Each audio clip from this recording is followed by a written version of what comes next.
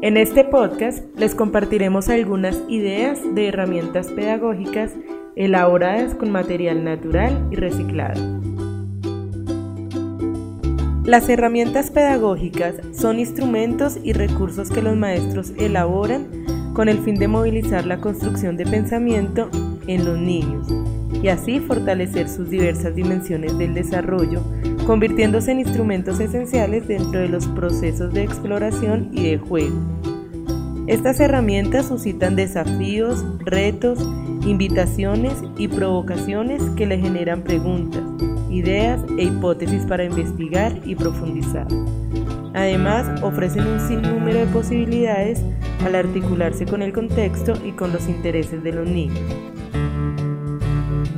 Para elaborar este tipo de herramientas se puede utilizar material natural, reciclado o industrial, como respuesta a la recursividad, a la austeridad y a la creatividad, encontrando diversidad de usos de un mismo elemento, ya que los materiales, al ser de composición abierta, pueden ser transformados por los niños, por las familias y los maestros.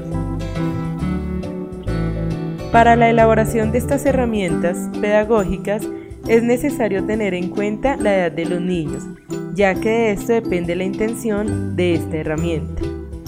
Algunas ideas de herramientas pedagógicas según la edad de los niños pueden ser: para niños menores de 1 año se pueden elaborar sonajeros, móviles, tapetes sensoriales, tapetes de texturas, cubos sensoriales, túneles, bolas de texturas o títeres.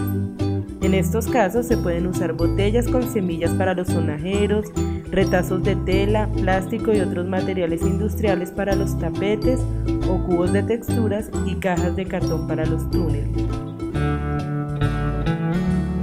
Para los niños entre 1 y 2 años de edad, también sugerimos herramientas como cubos o pelotas de texturas, túneles para insertar objetos, nichos de sonido y sensaciones. En este caso nuevamente se pueden utilizar cajas, recipientes de comida en buen estado, tarros de leche vacíos, tapas de ollas que ya no se usen, entre otros.